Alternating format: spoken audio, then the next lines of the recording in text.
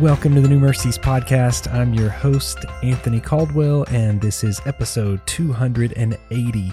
And today we are getting close to finishing up our series in the New Testament, going through each book, looking at a survey of those books to see what's in there. Today we are in 3rd John. Now we know the book of 2nd John that we talked about yesterday was written to an elect lady and her children. Today in 3rd John, this letter is written to a man named Gaius.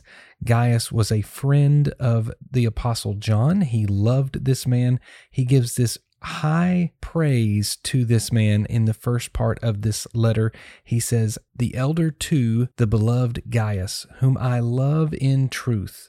Beloved, I pray that all may go well with you and that you may be in good health as it goes with your soul."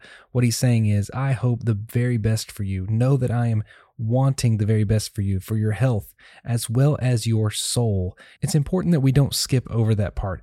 John says it's not just about the health of your physical body, but it's about the health of your soul, of your spiritual condition. If we could all just measure our own lives by the health of our spiritual self, our soul, I wonder how well we would measure up by those standards. I know that through this letter, it's just 15 short verses, but in these 15 short verses, there are 3 characters mentioned. The first is Gaius.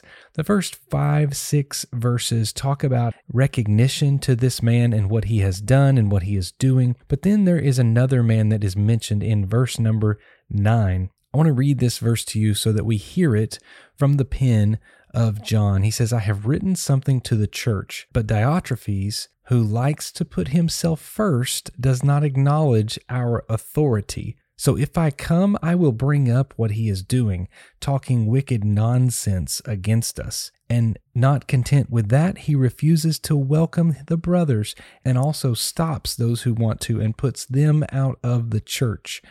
Here's where John is calling out this prideful, arrogant believer in the church.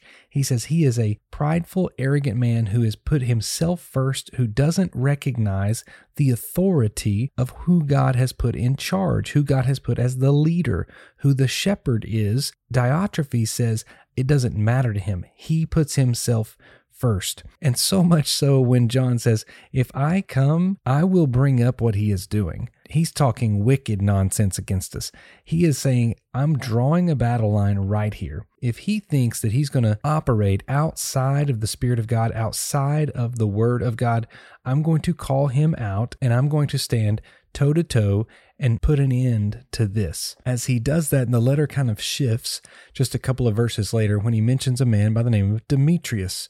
Demetrius has a good testimony. In fact, it says in verse 12, Demetrius has received a good testimony from everyone and from the truth itself. We also add our testimony, and you know that our testimony is true. So what he is saying to this man Gaius is, Diotrephes is someone you need to stay away from, but Demetrius is someone you need in your inner circle. So put more of Demetrius around you and less of Diotrephes, because Diotrephes seems to be a virus in your local church. He's not the kind of person you want in a leadership position, but Demetrius, on the other hand, is someone you do want in those leadership places. He finishes up the letter with just a few verses, and he's saying, I have a lot I want to write to you, but I would rather not write in pen and ink. I hope to see you soon so we can talk face to face. And he says, peace be to you. The friends greet you. Greet the friends, each by name. May we be encouraged today to know that God sees what's going on. He knows us. He knows our hearts. We need to make sure we are aligned with Him so that we can have that good testimony in front of everyone. May you live out the testimony today that is good for everyone.